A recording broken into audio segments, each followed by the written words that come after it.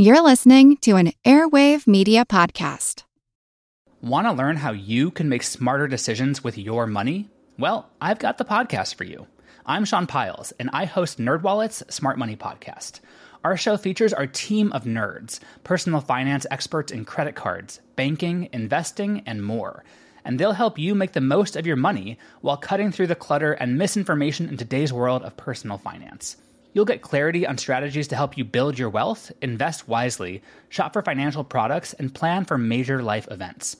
Listen to NerdWallet's Smart Money Podcast wherever you get your podcasts. As a longtime foreign correspondent, I've worked in lots of places, but nowhere as important to the world as China. I'm Jane Perlez, former Beijing bureau chief for the New York Times. Join me on my new podcast, Face Off, U.S. versus China, where I'll take you behind the scenes in the tumultuous U.S.-China relationship. Find Face Off wherever you get your podcasts. Hi, this is Robyn, Symon, and you're listening to the What's Up Next podcast. Welcome to What's Up Next, where your hosts Paul David Thompson and Doc G take the discussion on topics in the financial independence movement to the next level. Guest panelists share their opinion to questions that don't have clear answers to help you refine your path to financial independence. Welcome. This is Paul David Thompson. And this is Doc G.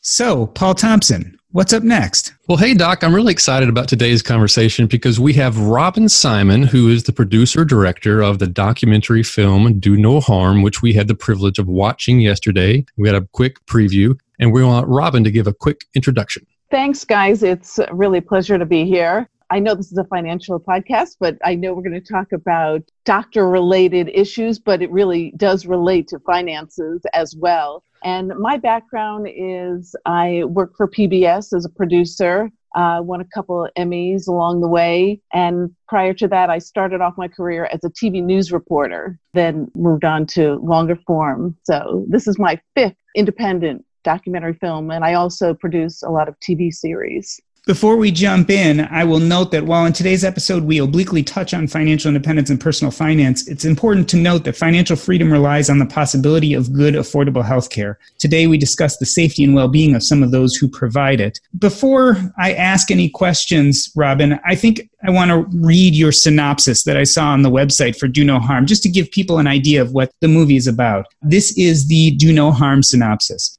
Jumping off hospital rooftops, hanging themselves in janitorial closets, overdosing on drugs, they're A students and their suicides are often like well-planned school projects. Doctors are our healers, yet they have the highest rate of suicide among any profession. Medical students and families of physicians touched by suicide come out of the shadows to expose the silent epidemic and truth about a sick healthcare system that not only drives our brilliant young doctors to take their own lives, but puts patient lives at risk too. So Robyn, tell me, how did this become your story to tell? It started back in 2014 when an investor of mine sent me an article. It was an op-ed piece in the New York Times about these two young doctors who jumped from the roofs of their hospitals within a week of each other. And I come from a family of physicians. I had a grandfather who was a physician, an uncle, cousins who were at the Cleveland Clinic. And I know how difficult it is to get through medical training. And it just didn't make any sense to me because they had never expressed any challenges about being a doctor. They were like the pillars of our family. So when I read this article, I was really shocked. And I just said, I need to find out why. What is the cause? What would these otherwise brilliant, logical thinking young people, what thought process could go into making that decision that this is the logical solution to my problem? You mentioned that some of your family members are physicians and you had never heard them talk about such things. And it makes me think about how insular a profession it really is. Was it hard for you as an outsider to come in and have people open up to you about these stories? It was very challenging because there's fear of retaliation. There's a fear of showing weakness. So many were afraid of the repercussions, and it was lucky to get Hawkins, who's a main character, John and Michelle Deal, who lost their son Kevin to suicide when he was a medical student. You know, as parents, there's a lot of shame involved. my son, my daughter, the doctor. And then to have this happen, there's a lot of denial that goes on. So it was very, very challenging. I feel like when you talk about shame and denial, it's really easy for society to minimize what's actually happened. Can you talk a little bit about the numbers? How many physicians is this affecting? That's the thing, is that the numbers that I can give you right now and that I will share are really woefully underreported numbers. The number that's thrown around in suicide circles is about 400 physicians a year die by suicide. But I think just in, living this story for the last 6 years almost, I think it's probably 4 times that. And the reason why we don't have good statistics is that, hospitals and families and communities are very good about hiding this. And it's also very easy to miscode a suicide. And doctors are also very good about making it look like an accidental drug overdose or an accidental drowning so it's very difficult to get a handle on the true numbers. But we do know that 50% of physicians report being burned out. And we also know that when medical students enter med school, they are as stable and mentally healthy as the rest of the population, or a little bit even better suited for this career. And within a year, 25% are clinically depressed, and it spirals down from there.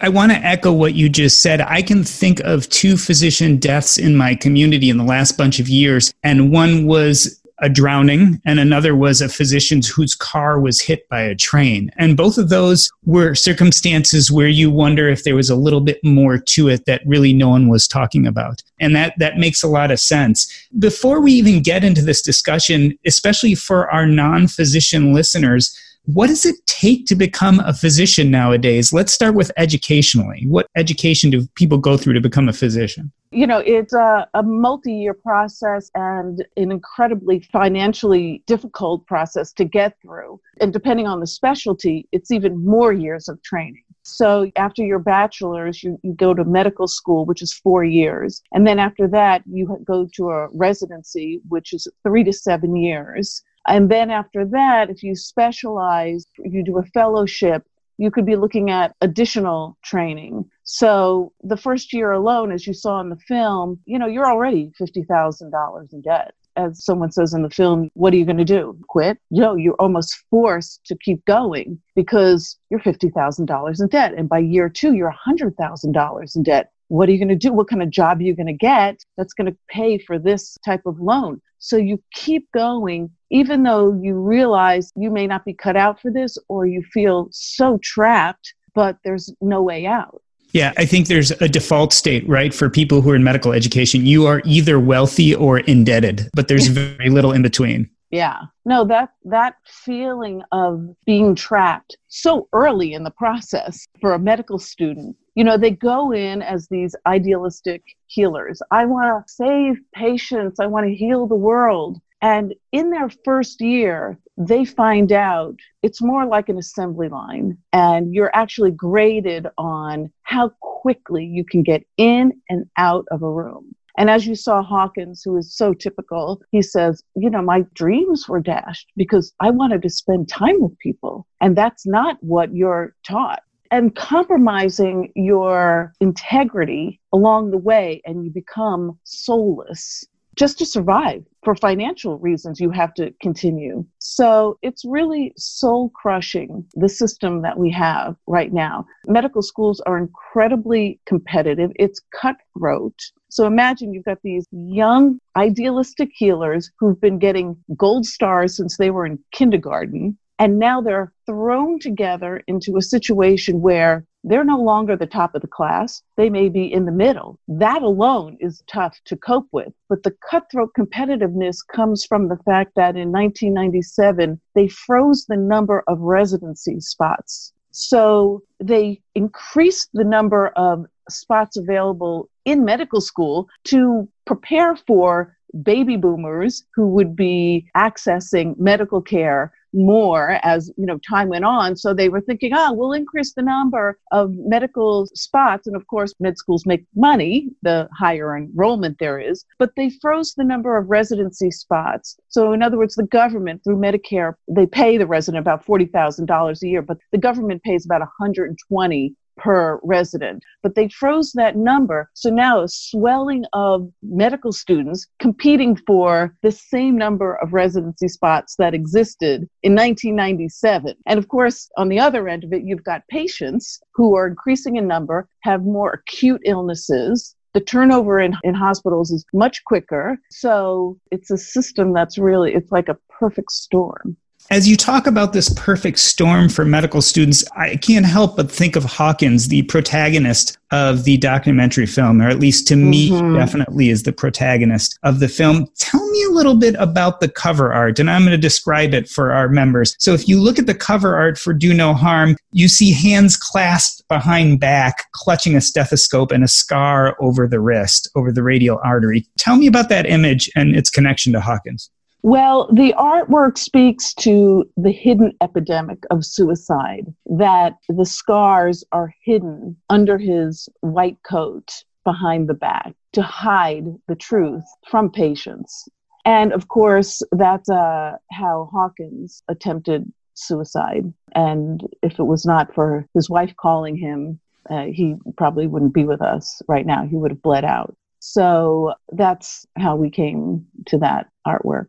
How did you come across Hawkins when you started making this film? How did you get in touch with him? How did he become part of this process? So it was really interesting. And you see from the film how Hawkins and John and Michelle Deal, who lost their son, how their stories are woven together, which was really interesting. And filmmakers, love to have that sort of threading, the woven stories throughout a film. So we were connected through Dr. Pamela Weibel, who, as many may know, I call her the Erin Brockovich of this movement. So she runs like a hotline for med students and physicians who are struggling, suicidal. And so she's connected with thousands. And she also has like a teleseminar that she does and retreat. So when I started to research the story, she introduced me to John and Michelle Deal, who had just lost their son. It was like weeks ago at this point.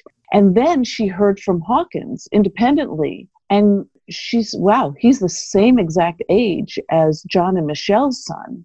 I want to introduce them to each other because maybe Hawkins can answer questions that their son can no longer answer. Why would you do this to us? We were a family. We had a happy family. How could you do this? And perhaps Hawkins could provide answers and give them semblance of, peace. So that was happening. And so I was brought into this meeting and I said, look, I really need to be there at this first meeting of Hawkins with John and Michelle. So this is the foundation of the film, their relationship along with Pamela, being sort of like, the surrogate, hope, a guardian angel for Hawkins and John and Michelle, really. What's fascinating about Hawkins is that we thought this film he had a suicide attempt in his third year, and then he was able to recover. And we went to his medical school graduation. And we thought, okay, this is the perfect ending for this film. He graduates from medical school. Remember that scene in the film? So that was like, summer that he was graduating, just before the summer. And then over the summer and into the fall, we hear things are not going well at his residency. In fact, he was suicidal again. He was upstate New York and really struggling. So Pamela and I said, we should go see him. We should go see what's up, because he was really isolated. At that point, his wife, Brittany, had left him. She went to New York with him, but then they split up. So imagine a 10-year relationship, and within a few months of residency, they're now broken up and she's gone. So now he's really alone. So we went to see him, and it was pretty frightening. I mean, he looked terrible. He was working, 24-hour shifts, sometimes longer. He was contemplating suicide. I left out quite a bit of what he said in terms of his suicidal ideation when we went to New York, but it was very scary. Now, think about it. He's part of this film already, and that he was thinking of suicide, knowing that he was featured in a film about suicide and we were going to have this graduation as the hope for the ending of the story. Even with that, it just shows you the tunnel vision that exists when someone is suicidal. So it was scary. Let's talk a little bit about the transformation. So the Hawkins we see in the beginning of the film is much different than the Hawkins we see during that period where you go and interview him after he started residency. Talk a little bit about how medical students are transformed from day one of medical school to the point they get to residency. What happens to them? So when med students get into med school, they're very idealistic, full of energy, vigor, enthusiasm, they're ready to heal the world, save the world. It's very empowering. And sometimes from the very first meeting they have with their supervisor, their souls get crushed, basically. They get told they're going to be studying all hours of the night. People do that. But on top of that, sleep deprivation, the financial debt, isolation, they have no family members there, which people do when they go away to school. But when you're facing this level of cutthroat competition and you're used to being the top of your class and you're surrounded by people who aren't really your friends, they're competitors, you can sink pretty quickly within the first year, which is why we see the stats that we do. And then it just gets worse from there. And when they get to the third year, which is when they start clinical rotations, when they start actually seeing patients, having hands-on, because the first 2 years, it's like, book work. And somebody in the film said, they learn more in a couple of weeks than they did in an entire semester, in undergrad. So you can imagine everything that could go wrong with the body, and then everything we know about how to diagnose and fix a problem. So much more so than 50 years ago when doctors first started, or even 20 years ago. So I really get bugged when I hear old-time doctors say, oh, we had to go through the same thing. Well, you didn't, because medicine has changed so much. Technology, just, everything we know. So it's a completely different environment. Doctors used to be able to sleep on call. So by the third year, after 2 years of a lot of traumatic book work, and then they start to see patients. So now they really are faced with life and death in their hands, and they're still sleep deprived. So they're thinking, wow, I'm not at my best, but I have this patient's life in my hands, and I'm on a sinking ship, and nobody is there to support me. I can't complain because I'll be perceived as weak. So they just keep their heads down and try to get through it. And obviously, not everyone is dying by suicide, but the level of trauma that they're experiencing is just unnecessary. You can get through medical school without putting somebody through this sort of abusive system. I can connect with exactly what you're saying because I remember that trauma and I remember the isolation during my own training, but a lot of people don't go through medical training. What do you say to people who say, look, Hawkins is an outlier? That's not the typical story of someone going through medical school. Is there an argument for that? I mean, because we know that not every medical student takes his or her life or attempts suicide, clearly there are circumstances that some do.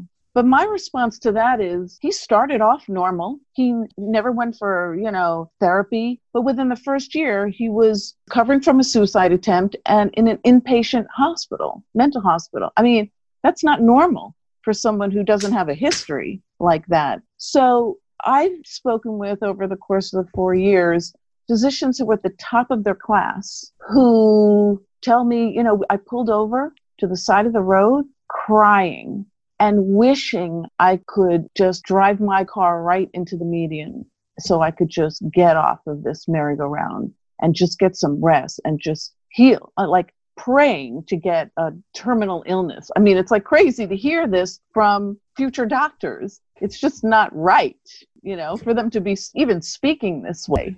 One of the things I definitely hear naysayers speak about is resilience. And they say, well, we need to make our doctors and medical students more resilient. Does that kind of stuff miss the mark? It absolutely misses the mark because, as you know, physicians are the most resilient people we know.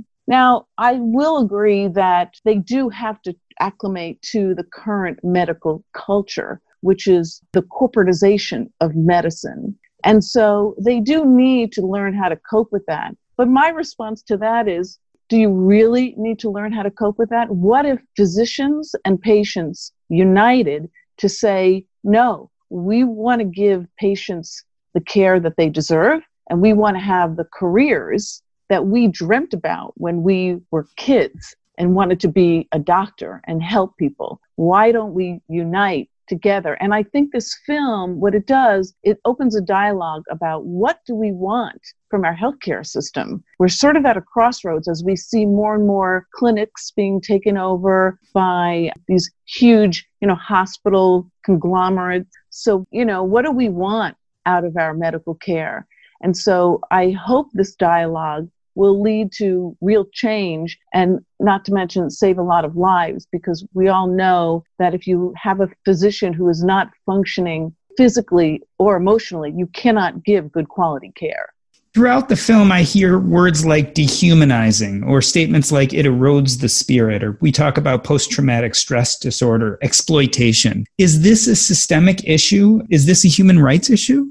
This is a human rights issue on so many levels. I mean, what other profession are you forced to work 28-hour shifts? As of last April, young physicians, they're called interns, first-year residents, are now required to work 24+4, so 28-hour shifts. When there is a lot of documentation, and it's in the film from these two well-known sleep experts, that after 16 hours, you are not functioning at a capable level. So we're setting up these young doctors to fail by forcing them, when they're sleep deprived, to go into a patient's room and care for them, and sometimes without, their attendings around. And they're afraid to call their attendings because it looks like, they're incompetent. So they don't want to call their attendings, and they're sleep deprived, and now they're taking care of a patient.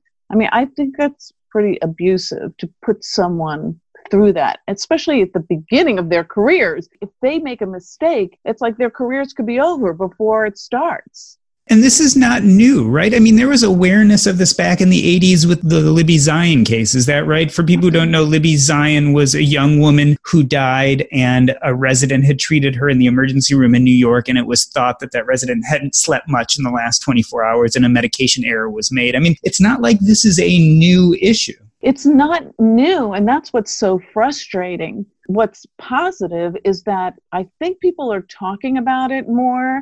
It was more hidden, I would say, until 2014.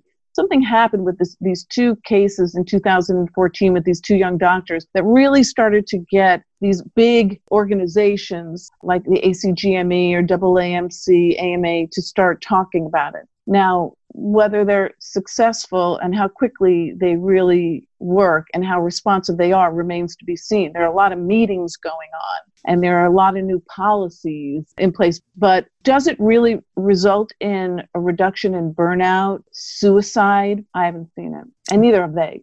And let's bring this back to Hawkins, because what happens to him after he tries to commit suicide? I mean, does that bring him resolution? No. The thing is, when he survived, and he's happy he survived, it's almost worse, because now you have the stigma of having a suicide attempt. And it was just a miracle that he had a program at Des Moines University and a mentor there, Tom Green, who really, embraced him and wanted to help him. In many programs, you're damaged goods, and so you're out. And the reason is, why do we need you? Why should we take a risk on you? Because you may put this hospital in jeopardy. You may put this med school in jeopardy by hurting somebody. So we're not going to take a chance on you when we have so many options out there, because the med schools are just swelling with candidates. So why should we take a chance on a guy who's attempted suicide? But fortunately, he did have a mentor, but he's still, and you saw the scene where he's driving, even at the end, he's worried that he's going to be known as the suicidal doctor, that people are going to say, even from the patients, to say, I don't want you to treat me because you attempted suicide. So there's a stigma that we're trying to fight against from within the industry that, oh, you're weak because you attempted. And then there's this external stigma from patients. I mean, I remember, it's so funny, guys, that I showed the film to a group of patients, civilians. And at the end, one guy said to me, for me, a win is not Hawkins practicing. That's not a happy ending for this film. And I was just shocked, because he's an incredible physician, so sensitive to patients, so caring. I mean, it's usually the most caring physicians are the ones that struggle with having to exist in a system that is not what they imagined, and no way to change it, no way to get out. So it's often the most sensitive and the best physicians that struggle. So the stigma is tremendous. Even now, with what's going on now, he's been fortunate, I think, because he's been part of the film, which is a big risk in itself to expose yourself. But he's incredibly courageous, and he's getting some opportunity, I think, because people see the film and they realize he should be given a chance. It's not right. When you talk about Hawkins and the hopelessness, and we think about other people in this same situation, why don't they just walk away? I mean, what you're describing is an abusive situation. Why don't students leave?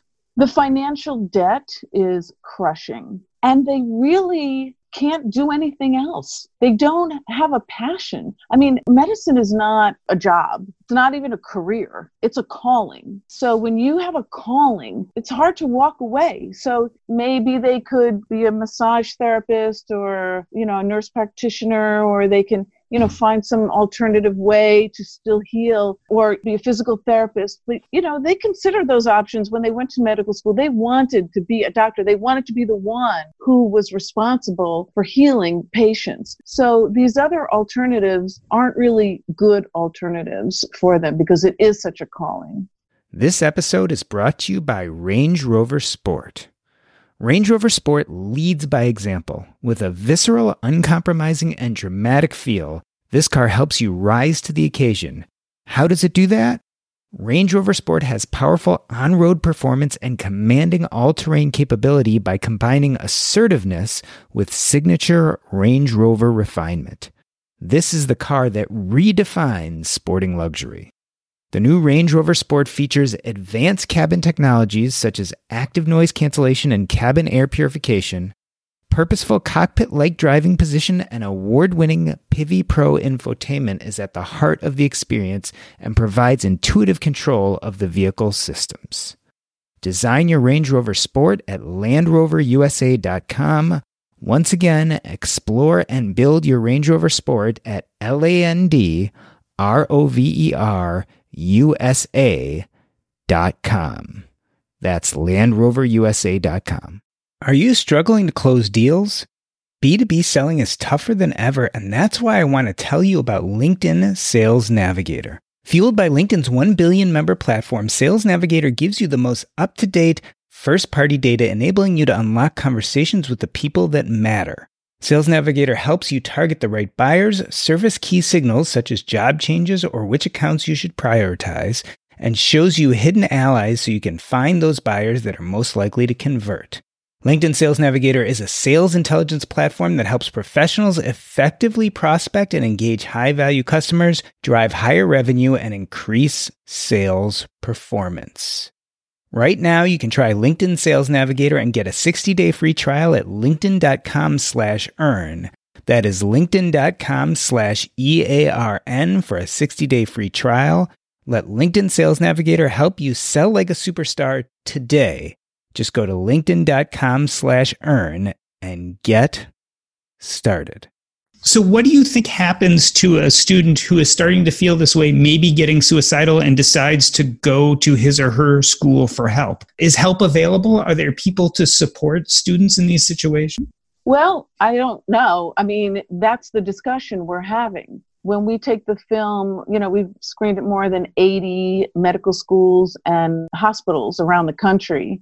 And the film will be on PBS, public television, starting next May. But the film tour is going strong, and it's always with a panel discussion. And the most important point is we must destigmatize mental illness. So what services do you have to support med students? I remember when I was shooting the film, I talked to a dean of a medical school, and she brought me into her office and she said, I'm so proud of my school, and I want to let you know that we opened up a mental health clinic for our students. It's really great. And I said to her, well, do you have any measured results? Are people using it?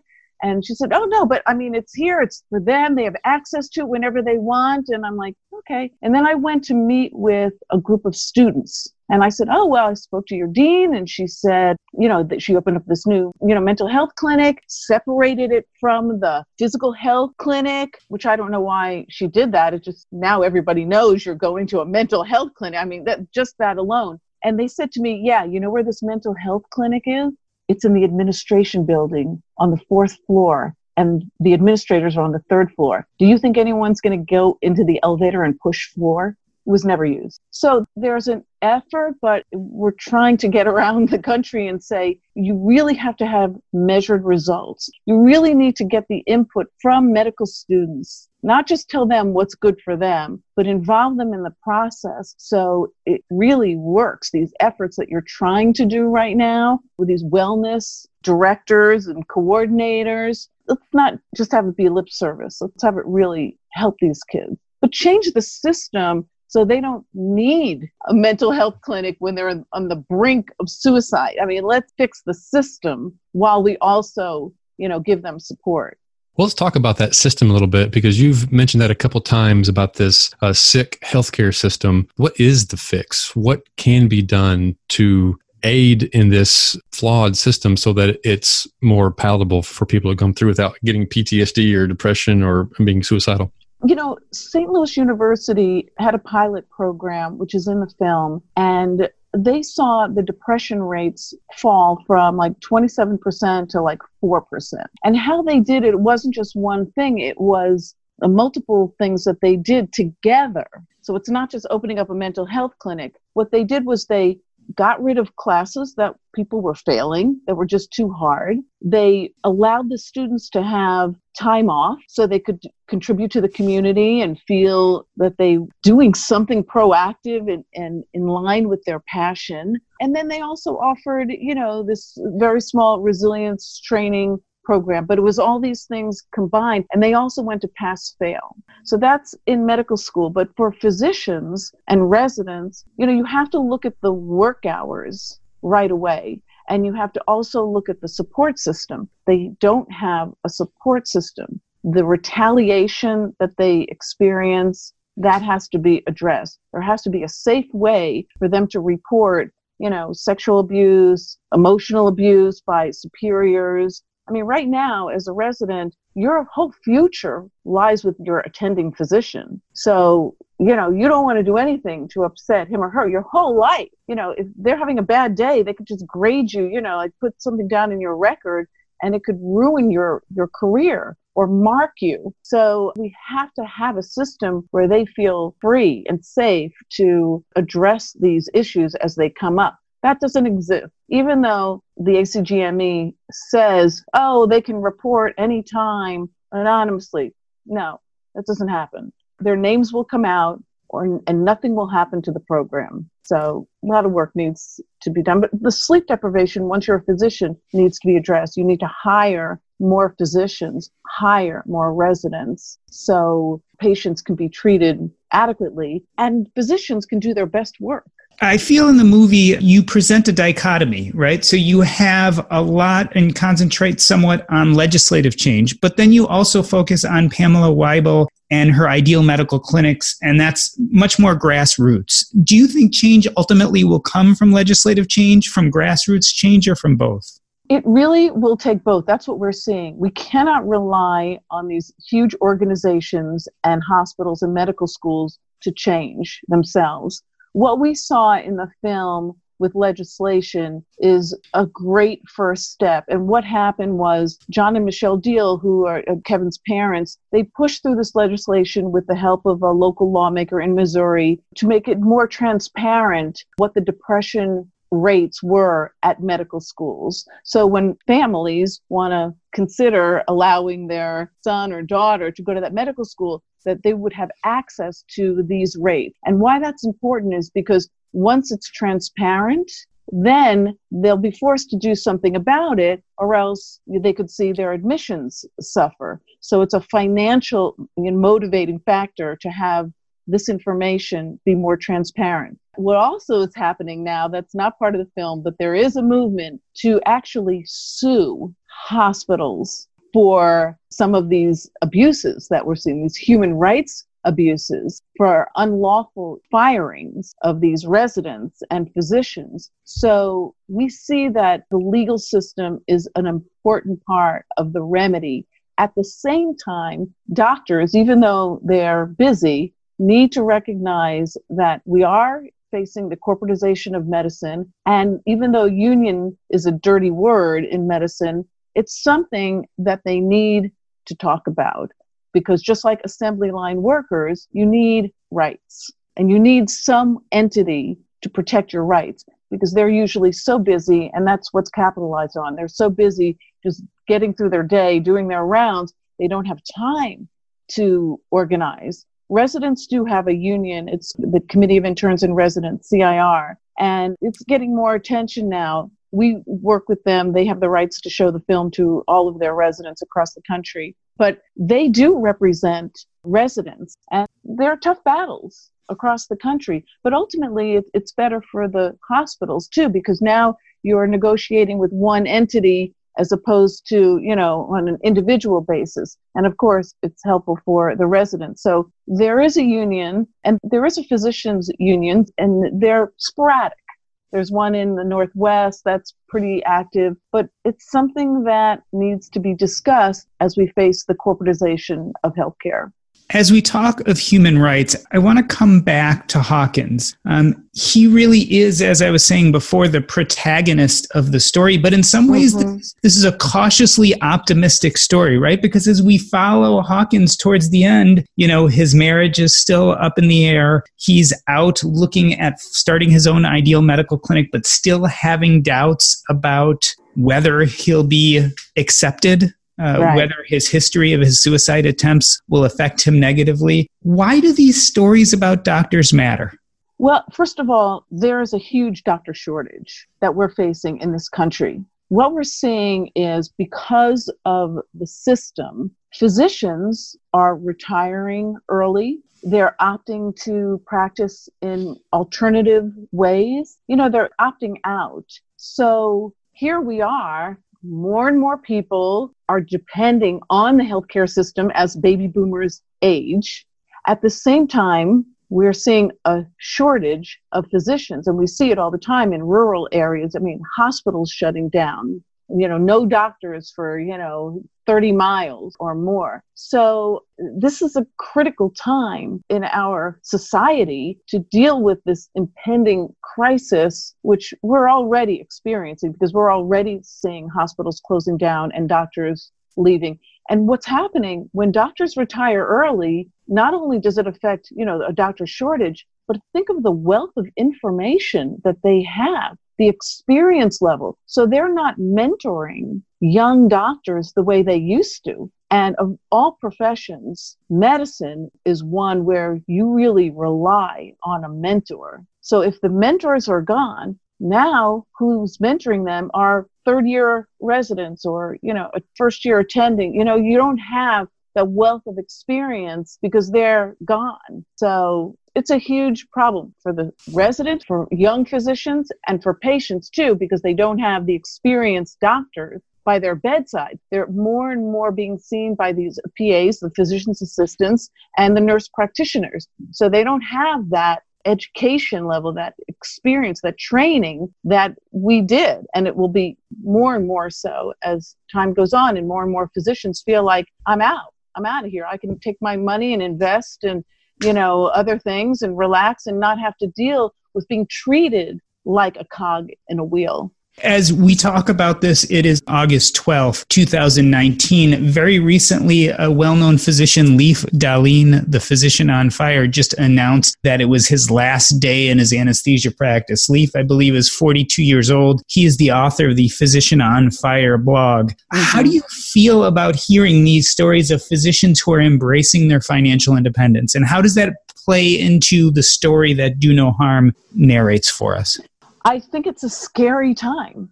I really do, because physicians really want to take care of their patients. They don't want to leave, but they just don't want to have the schedules that they're being forced to cover in our current healthcare system. So, yeah, I see this all over the place. You know, young physicians in their 40s getting ready to leave. I mean, it's great for them that they can, although let me tell you, physicians have lived in a bubble, and so they're always not the best business people. Even their life experience is very limited because they've spent their lives in books, and then the rest of their time has been in hospitals. So they don't really have life experience. They don't really have experience, financial experience, taking care of their own business matters. They're not as savvy as people who went to business school or even lawyers. I mean, it's a big education for them, a very big learning gap for them to even make it. And it's scary for them if they do decide to leave, even with the nest egg that they've been able to accumulate. Let's talk about that knowledge gap a little bit. So we have many physicians in this space who are now blogging about retiring early. On one side, it's like you almost want to applaud the fact that they're helping physicians stand up for themselves and make healthy life choices. On the other side, does it not worry you that people are leaving the system? How do you personally balance both the joy of seeing people self-differentiate and yet the fear of losing these important people from the system that needs them so much?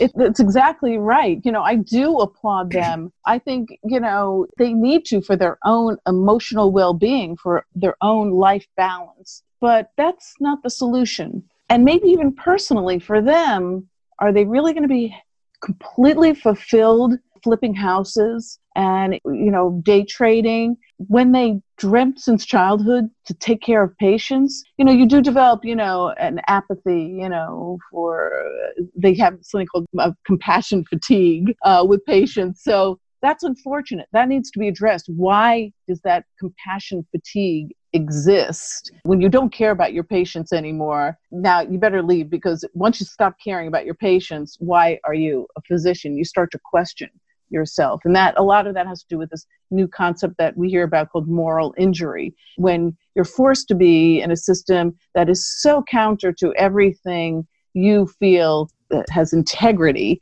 it takes a toll on you and you want to get out. So the solution is not them leaving. The solution is creating an environment that they feel fulfilled and can mentor young doctors. I'll tell you, the strangest is some people ask me, what was the most shocking thing that you learned in making this film as an outsider, someone who's not a physician? And, besides the sleep deprivation, which is obvious, very scary when you check into a hospital and you don't realize, that your doctor has been up 24 hours and they are human. So even though some people say they need to learn continuity of care, the reality is they're human, and after 16 hours, they're making mistakes. So the other shocking thing is how physicians are treated. I, at least, always had respect for my physicians. I treated them with high regard, even though, we're spending more time in the waiting room and all of that. I still respected my physicians, but how they're treated within the system is terrible. They're treated starting from med school like bad kindergartners, so that you have what we're experiencing is more pressure and less autonomy. They're being like a cog in a wheel. You're just being told, do this, do this, do this, do your rounds, don't make trouble, keep your head down. And I just couldn't believe how they're treated by administrators. So that needs to change. So we need to change the environment to make it a more supportive environment, recognize that they're humans, valued human beings in our society, and let's address the problems so they feel fulfilled and want to stay. And they can invest on the side. So I'd like to close the discussion by asking kind of one of the biggest questions, which are, what is the consequence if we don't change? What is the consequence if the system stays the way it is right now? Well, we're already seeing the consequences, and just imagine it getting worse and worse. Impersonal care, more medical errors. There was a study that said medical errors are the third leading cause of death after heart disease and cancer. But you wouldn't know it because on a death certificate, there's no place that allows you to write medical mistake.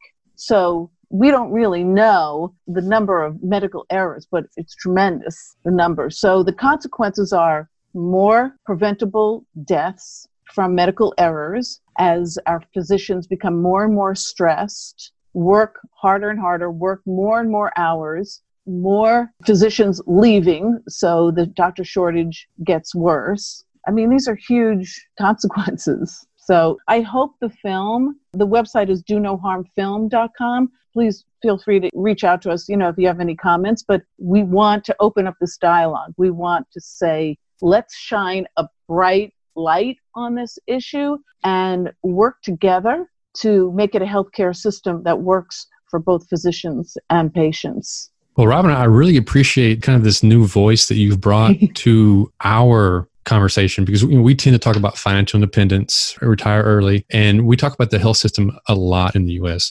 You can't help but think about your health care when you're thinking about your finances. And what's interesting is it affects all of us. So even if you're not a physician or you're not in a medical family, you're still being affected by this, because sooner or later you're going to need health care. And what do you do about it? So this really is a conversation we all need to be having, because I don't think any of us would like the idea that we would be flying on a plane where the pilot had been awake for 16 plus hours, but yet somehow it's okay for a doctor. I mean, how can that be right? I mean, truck drivers have a limit of the number of hours they can drive on a road. But doctors, who take care of life and death, can work unlimited hours. I mean, it just doesn't make any sense. It's part of that old boy's tough guy demeanor. But it really, 50% of physicians now are women, and they're really tough too. And as I said, medicine has changed a lot. So we need to recognize medicine has become more complex. We need to address the hours that they're working and what's happening within those hours that make it unsafe for them and for patients.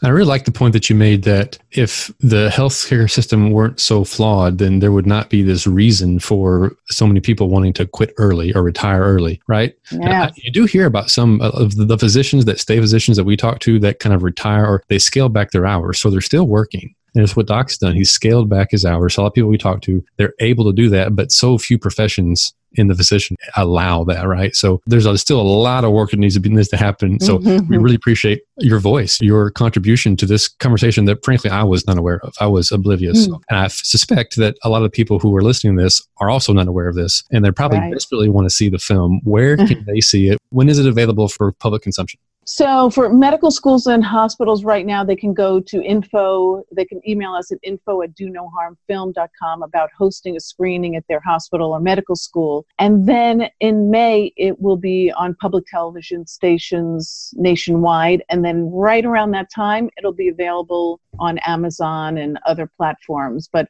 if you want to be on our mailing list to make sure, you're notified, just email us, or Facebook, Do No Harm Film. Just reach out to us and we'll keep you posted on when it's going to be available to the general public. Wonderful. Well, now we know how to get a hold of you and how to find out more about it. What is up next for you, Robyn? What new project? What's going to keep you busy for the next coming months? This is actually just getting this out to, medical schools. It's really time consuming, but I also produce TV series on different networks. So we're always, when you're a producer, you need to be juggling a lot of projects. So there are a lot of things in the works, as well as the distribution for this film. So it's a full-time job and then some.